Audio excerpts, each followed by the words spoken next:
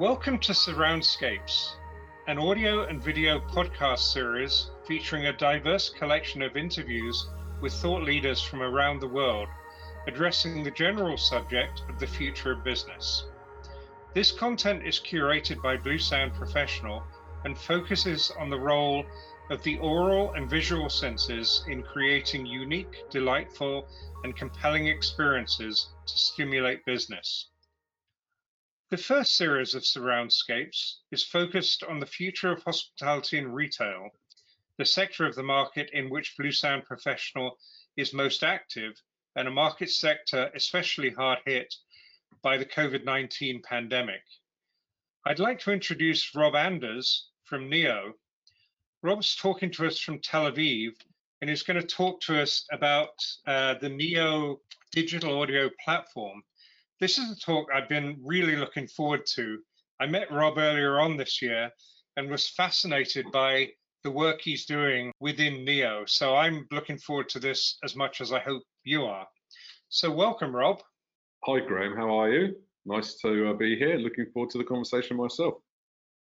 So Rob, we met in Amsterdam. We were introduced by Jeff Day at a wonderful dinner of thought leaders. And what you're doing just blew me away. The fact that I love art. I've been kind of an art collector for decades now. And I've been really frustrated by digital art because it's been kind of it hasn't taken fire. So I remember kind of Peter Gabriel doing Eve years and years ago on CD-ROMs and putting in the CD-ROMs and having that experience and wondering how it was going to really catapult forward from that. But a lot of what I've seen has been just so boring. And what you guys are doing is like a breath of fresh air. How did you do that, and why did no one do it before? Well, first of all, thank you for saying that. I greatly appreciate it. I think it's a few things that come together. I think first and foremost, if you look over time, timing is so important. When is the right time for something to happen? It's a number of trends and human experiences and technology all at the right moment. And if anything, I think we'll talk about it later, but COVID has actually just accelerated this. So on the one side, I think timing in terms of the ubiquitous of screens everywhere, high-speed internet, the fact that the emerging generation of creators and artists are the iPad generation, and they have more access now than ever before to digital tools. So I think that on the one side, you've got all of that element, and at the same time, you have people around the world who are consuming all types of media. They're more open to these accessibility business models than just owning, subscription rather than owning. We live in a subscription economy. We live in an experience economy. So what we wanted to do was, on the one side, empower artists by providing them a platform, a dedicated space where they can showcase and earn from their art in different ways. And we wanted to build a bridge between them and connect them to the broadest possible audience, whether that's people at home or people in any type of physical space, and provide the technology which would enable them to really easily implement this in any space. So NEO brought together a few things together. It was a community of artists. It was a collection of content which really fit the desires of all different types of audiences, different themes and genres and aesthetics, and the technology to actually deliver it from one side to the other in a way in which it's accessible. You take that and you wrap it in a brand which kind of makes this almost revolutionary, and you want to be part of the revolution and the timing of the market and where people are at. And I think you have all the ingredients to see something take off. Excellent. Yeah, there's a couple of things there. The first one that I thought about was with respect to timing and the internet and the reliability of the internet. We see that in streaming music as well. And a lot of the time people used to say, well, I can't stream music because what happens if the internet goes down?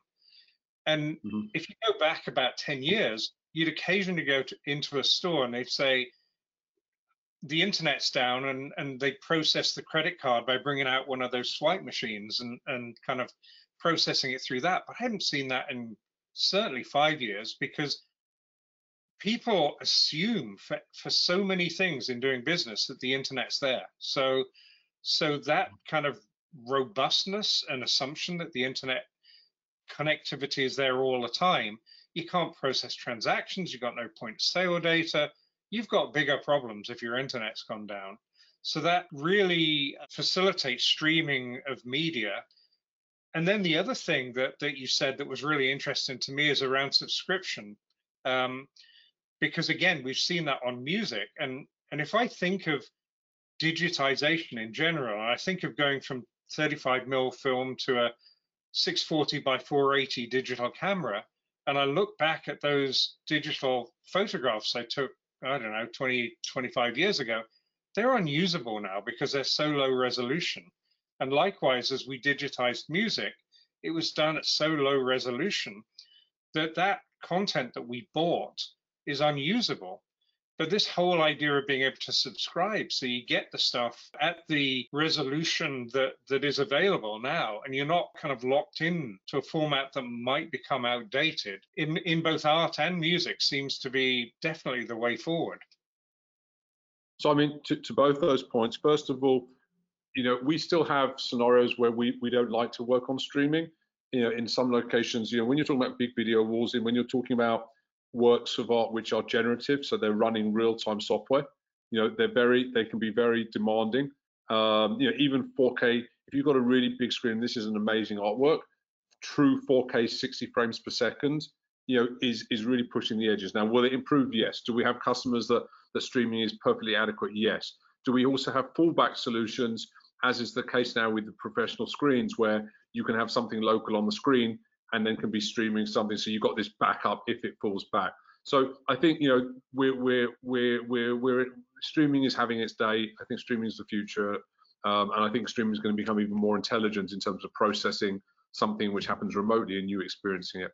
As for the business model, in the art world, it did always thrive on scarcity more than any other content sector. I have to own this one of something, but certainly the ability to subscribe. And remember, there's different models in subscription. You look at things like Audible on the books. It's not always an all-you-can-eat when you subscribe.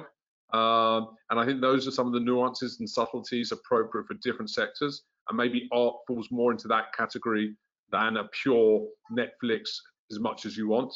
And we're experimenting with different models, but certainly the business model and the technology come together at this moment to present something which is accessible to many people. Yeah, that makes a ton of sense. And even and I totally get, I used to work for a hardware manufacturer that did streaming video as well as audio, and I'm really well aware of the huge bandwidth necessary to stream uncompressed 4K 60 frames of video. It's ridiculous. But in the same way, the 1 meg that we need to stream uncompressed audio a few years ago was also ridiculous. And now you think, 1 meg, it's like pocket change. Yeah, it all changes so quickly. You talked a little bit about AR and VR. Is that something you've got installations running now? So AR and VR is used in different ways. Part of our platform is used by the artists to actually store, publish, transfer, preserve their content. And obviously, a lot of that work is AR and VR and other formats. And then there are some aspects of this that are then applied through the platform and actually played back using aspects of the platform.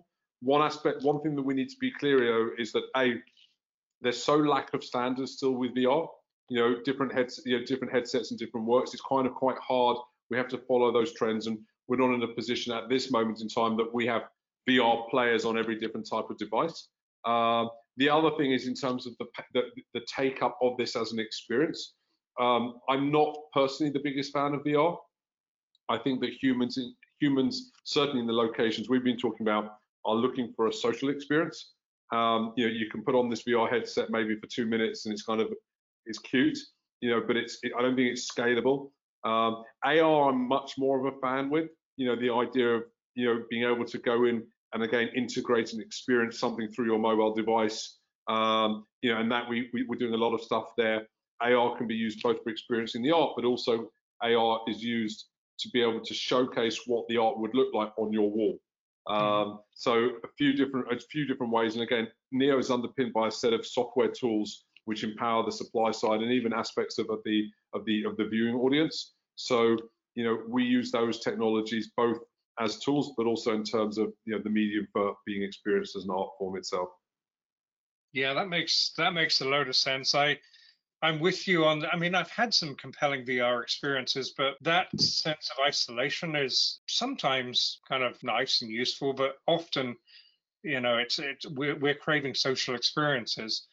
And even for years, I was working in companies selling video conferencing technology, and I still feel that what we did in February, meeting over a dinner table in Amsterdam, is still a more natural experience than looking at each other on a video screen. So we still have some way in technology to go.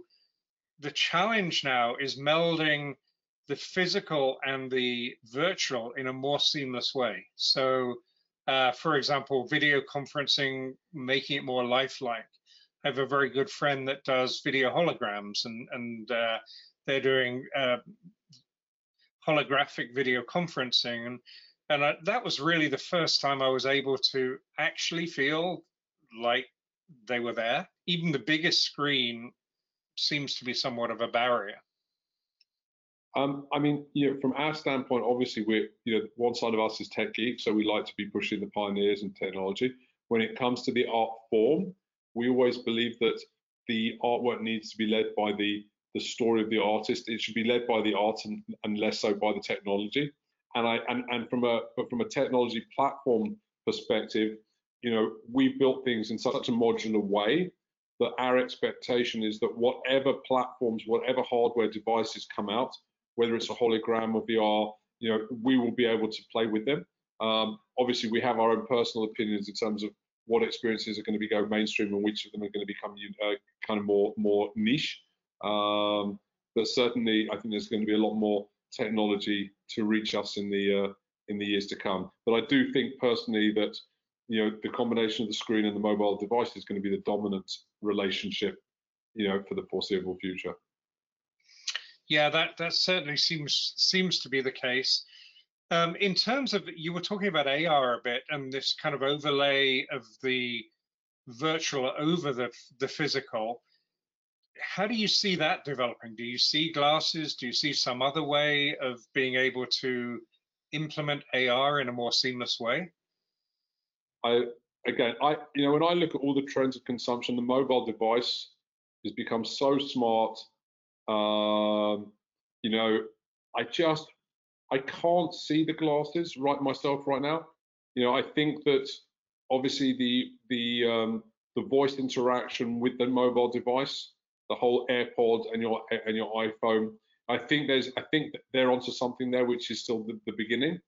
But I think that the way in which when you walk into a space, that mobile device of yours,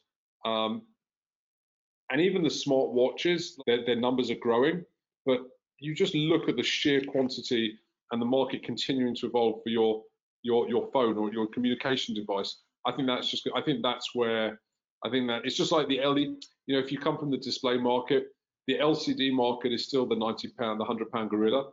You know, and you've got OLED and you've got all of this other stuff, but still, like for the next 10, 20 years, you know, I can't see anything coming over, and it might make a dent, but I can't see people walking around with glasses. Do I think in 10 years' time people will have more people start having chips inside their bodies? Unfortunately, yes, and I'm not a fan of that. But in terms of device, you know, for me, it's that, you know, is your phone going to change? Is it going to be more flexible? Yeah, all of that will happen, but it will be that core device and that multi-screen relationship, if you ask me, between your small device and some other big device, whether that's a projection, whether that's a screen, whether it's an LED wall, whether it's a hologram. And I think you're going to need them together, because I think the mobile device is what ties it together. It gives you that education layer, it gives you that interaction layer, it gives you the ability to take that experience with you. It integrates with everything else. That's where your that's where your music and your video overlaps from a control perspective. That's where you might discover before you experience, try before you buy. I mean, it just seems to me that that's the relationship which will continue to thrive. And what sort of percentage of the artworks that you curate at the moment have an audio content? And when they do have an audio content, how are you disseminating that? I'd say probably only about 5% have audio. And there are, however, a number of artworks which are sound art pieces. You know, it's a conversation amongst itself. You know, they're not music, or they're not. I mean, they are, but they're not. You know, we take a look, and again, this is something that we can talk about offline. Like, we believe that there are moments where you want to curate an experience which overlaps audio and visual, and it has to be a balance, because it's not a screensaver with some background music. It's what it, and you probably therefore want to start by having playlists which are specially curated. You know, and then I think that you'll have the opportunity of integrating generative music, which, you know, creates itself on the basis. And then there are conversations with artists that, you know, we've had some early conversations with even with people like Radiohead about, you know, the opportunity. You know, some of these musicians that they put a lot of focus into the visual aspects of their work, from the album covers through to the music videos. So you can kind of see this stuff converging in different ways, but definitely there is a relationship. As I said earlier, with another conversation we had, you know, it brings me all the way back to MTV. You know, that was kind of game changing in terms of this artistic visual and audio. And I think, you know, we're now into, you know, MTV version 2 or 5 or whatever you want. Yeah, I agree. So I think I'd referenced the Peter Gabriel Eve thing, and there was another one, I can't remember. He did a one after that, but I also remember Brian Eno's 77 million paintings generative art piece. But there wasn't really, that came with like an MP3 file that repeated all the time, and he's also been doing a lot of generative music. So it seemed like a missed opportunity to put a generative soundscape with the generative art piece. And I totally agree that there's this, you know, what's the next thing? MTV putting together songs with videos. You have people like, for example, Imogen Heap now going out with the Memu gloves, doing 3D sound through. She's touring with the D&B Soundscape system at the moment, using these gloves to throw sound around the room. And how does that then? How do you amplify that with a congruent visual stimulus? Because in terms of events, a lot of the bands so far have you know, they've got screens now behind them, and they've got video content behind them. And how do you make that more immersive? So I think the starting point is awareness. Like, when do you want to, like, when does that become an extension of the artist's story, as opposed to just someone throwing on some, you know, some video effects in the background? And that's why I think you're going to have some artists that are leading. And I think again, it's this gradual approach. It's having premium influential artists who are pioneering in bringing this together, enabling this to be accessed, spoken about. People get excited, and then it starts building its own kind of flywheel of momentum. But I think that there are some artists that are already getting it. You know, some of the artists we work with are both visual artists, and you're seeing convergence with different type of artists. You're seeing film directors going into creating video art. You're seeing animators and computer game developers going into kind of immersive interactive art forms. So I think that, you know, everything in this world is converging. And if you create a platform which enables that sandbox of innovation to play with itself and be experienced by people around the world, then you start kind of harnessing some momentum, and really cool stuff can happen from that. That's something you just mentioned, something there that I hadn't really even thought about, which is the convergence of gaming and digital art. How talk about that a little bit? I hadn't even thought about that. Think who's an artist. I mean, it's amazing. Just like that word curator has become like the word of the last 10 years, and you hear it everywhere. It used to be a museum. It's like everyone's a curator. I curate wardrobes or whatever it might be. Yeah. So the question also is, who's an artist? If I'm on Instagram and I'm an artist, and I think the quality and filtering of quality is important. There's no doubt that if you look at people who study art, they then come out of their art school and they often what professions do they find themselves in? Some of them end up in web design companies. Like, they all would love to earn from their art, and they would love to earn from their art by selling to MoMA. Okay, the reality is there's only about 10,000 represented artists in the world. I mean, it's difficult. So some will go into like web design and user experience and like design roles. Some will go into animation. And then some will go into commercial work, and some will go into game developers. And you can imagine gamers. First of all, I mean, the gaming market is a separate conversation. It's the most crazy market in terms of people involved and spend. I mean, I couldn't think of anything worse than sitting on YouTube for 3 hours watching someone play a shoot 'em up game, but then maybe I'm missing something. But the quality, they're using the same design tools, and they're creating stories, they're creating characters, they're telling stories of the world. And these people very much are artists, and there are festivals. If I think about Arts Electronica in Austria every year, huge festival which brings together these, that grey area of the art world versus the non-art world. And it's all changing. The rules are changing because of accessibility. Yeah, there's so many. I mean, even some other things like UX and UI, web design that you brought in there. There's, as you say, there's so much convergence, and it brings so many opportunities. And, Yep. and what it sounds like you're doing with Neo is creating a really flexible platform, technically, that will allow kind of art to develop in the way that it wants to develop. Is that right? Yeah, I think, first of all, yes. We want to be the go-to destination of the way that people discover and experience art in a digital world. And so again, that context being values driven and integrity driven in terms of how we enable this work to be shown and distributed.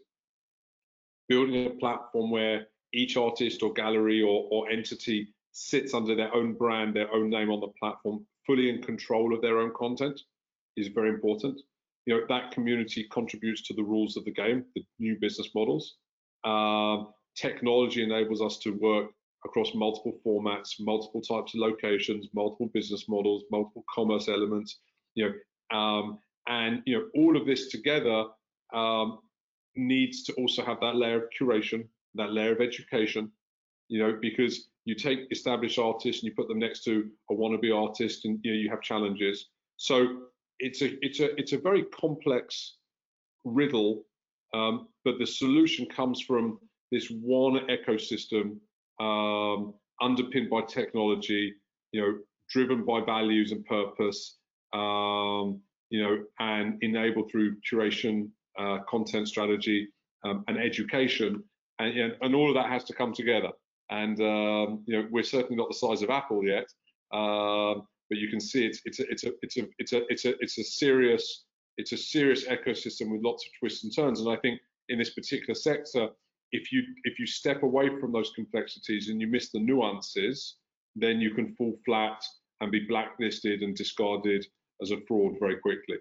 So I think that's why we're in a good position, and we hope to become that brand synonymous with inspiration and all the good things that this provides people with. Yeah, I love that you said we're not as big as Apple yet, and I love that ambition. That's brilliant. And the other thing which resonates with me as we look at the kind of music world is that idea of being a really flexible technology platform that makes that gives the artists, whether it's a visual artist or an audio artist, the ability to do what they do, and then makes the dissemination of that kind of easy. however they want to do it. So in our case with Bluesound Professional, not being reliant on one streaming platform, but being a repository that allows for integration of multiple streaming platforms. And likewise, with you guys, it sounds like however digital art develops, you will develop with it rather than just saying, here's your technical blinkers. You have to be within, this platform because that's what the technology does. In listening to you talk, that's not at all how you come across. Yeah, I mean, listen, I do think it's important you need to define rules, but those rules are defined with the community to a large extent. Now, and it's a balance. We're a commercial entity, but we have advisors. Some of our, you just look at our investors. Our investors are a mix of, on the one side, some of the leading venture capitalists, the guys behind Stripe and Monday.com and Vroom that just went public, and Snapchat and others. So, really, we're looking to do this at a very significant level. This is a multi-billion-dollar opportunity. And at the same time, some of the most influential people in the art world, people on the board of the Guggenheim and the MoMA are invested in NEO. And so every aspect along the way needs to be finding the right balance, the right blend. I think this is a marathon play. It's not a sprint. But I think it builds momentum from that community, and then you can enjoy all the benefits of network effects.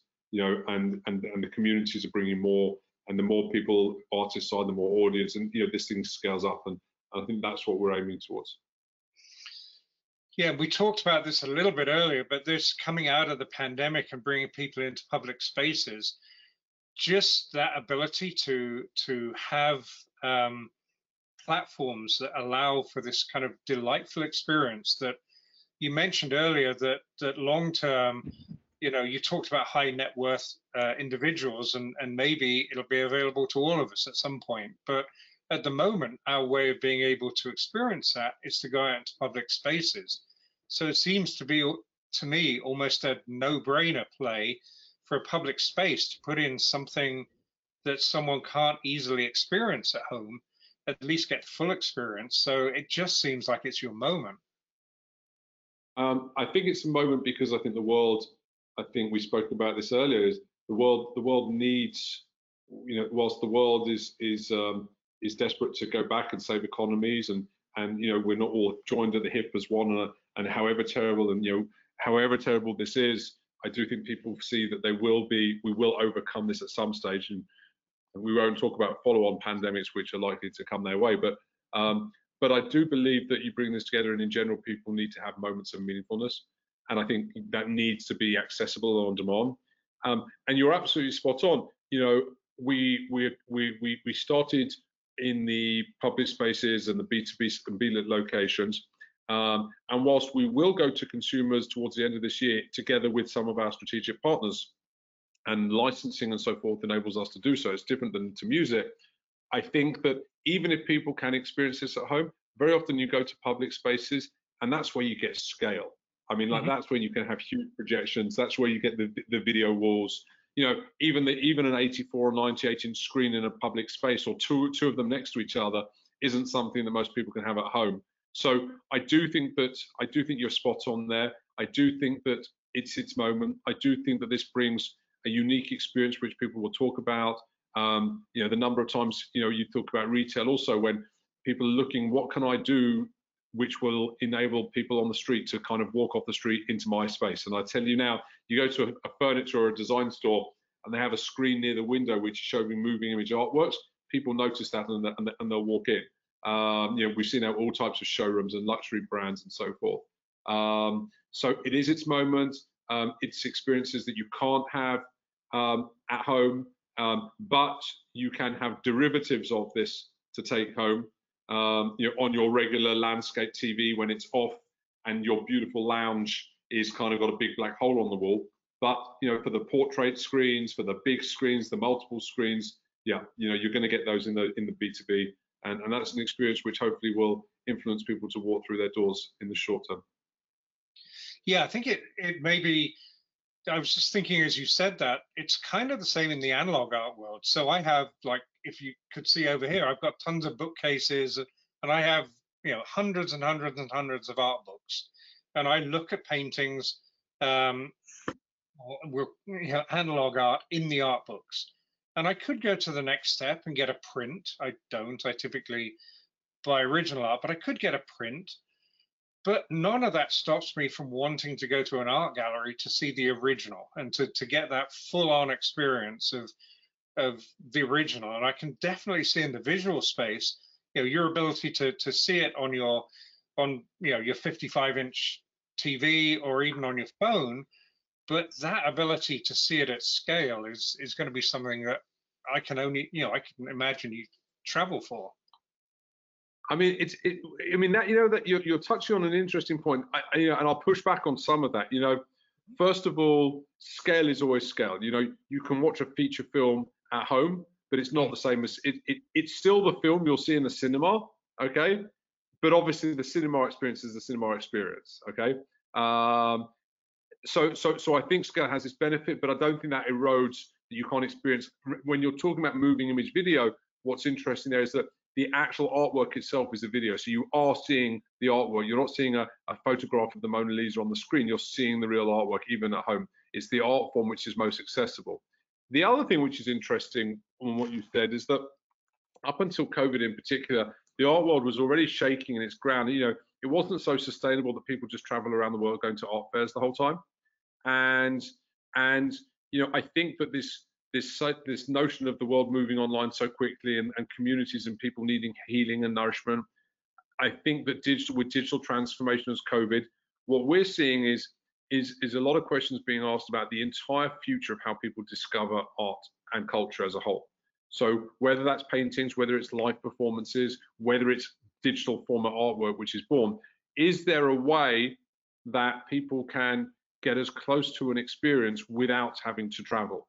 And this is really something we're interested on. A lot of people did these virtual online galleries where you kind of feel that you're walking into a physical space. And personally, I don't believe in that direction at all. Netflix doesn't give you a user experience that makes you feel like you're walking into a movie theater and sitting down in the auditorium. It knows how to build a appropriate context for someone that's sitting at home or on their mobile device to deliver the content. But I do think that there's a very interesting opportunity now for bringing one unified platform, which is the future of how people consume art. Now, and I'm not saying it replaces people having a physical painting, because it won't. But when I look at the number of people who are going to museums around the world, who have been traveling, and that's going to be changing, I think there is an opportunity and a moment in time to really disrupt the way that people are discovering an art and cultural experience. And part of that, by the way, is also bringing the social layer into it. It's not just about you sitting at home with your art book, but it's you having an experience which might be immersive about that painting, which might include, you might not have it might not be a thumbnail of the work or in the book, but it might have a live interview with the artist and a live video of his studio, and you can engage with him. And then there might be documentation of that painting, which is a visual aesthetic. Sometimes we've seen works where it's a video created of a painting, which actually you could put it on the wall and actually enjoy it. It's not just a static image; it's a slow moving interpretation or something. So I don't think we've got the final solution. We've been looking at different things, but I think they each have their own space, and the question is but I think they can all have their own space within one unified platform which delivers it. Yep, that makes total sense. And you talked a little bit about the interactive element of some of the artworks, and I assume that will have a social element as well. So in the video you showed one person interacting with the screen, but presumably that's where the convergence of almost gaming or social media and art come in. If different people can interact at the same time with an artwork in different places. Once you've got your spot on, once you've got everyone connecting, everyone can be part of the artwork. You could even look at Neo as an artwork. Neo as a platform is an artwork in its own right. I mean, again, it all depends how deep you want to go. The tech is there, the artists are there. Bring them together and let them play. and I think that's what we're aiming to do. So we've been talking for quite a while now, and we probably should wrap it up. But I really want to ask you how people get in contact with you, because this is great stuff. I can imagine everyone wants to at least look into it. Well, we'll put to the side the background that we'll look at doing something together, because I think there's an opportunity to go to market with some stuff together. But nio.com, www.nio.com. I think that I'm proud to say it shouldn't be too difficult to find us, and anyone that engages through the site will be responded to by our team across the US or Asia or in Europe, and we'll look forward to exploring any opportunities. Brilliant. Thanks so much, Rob. So that's Rob Anders from NIO, and I really believe that this is transformational, and it's for me been a really fascinating Surroundscapes episode. I hope you enjoyed it too, and please come back for more of these Surroundscape episodes. So thanks very much.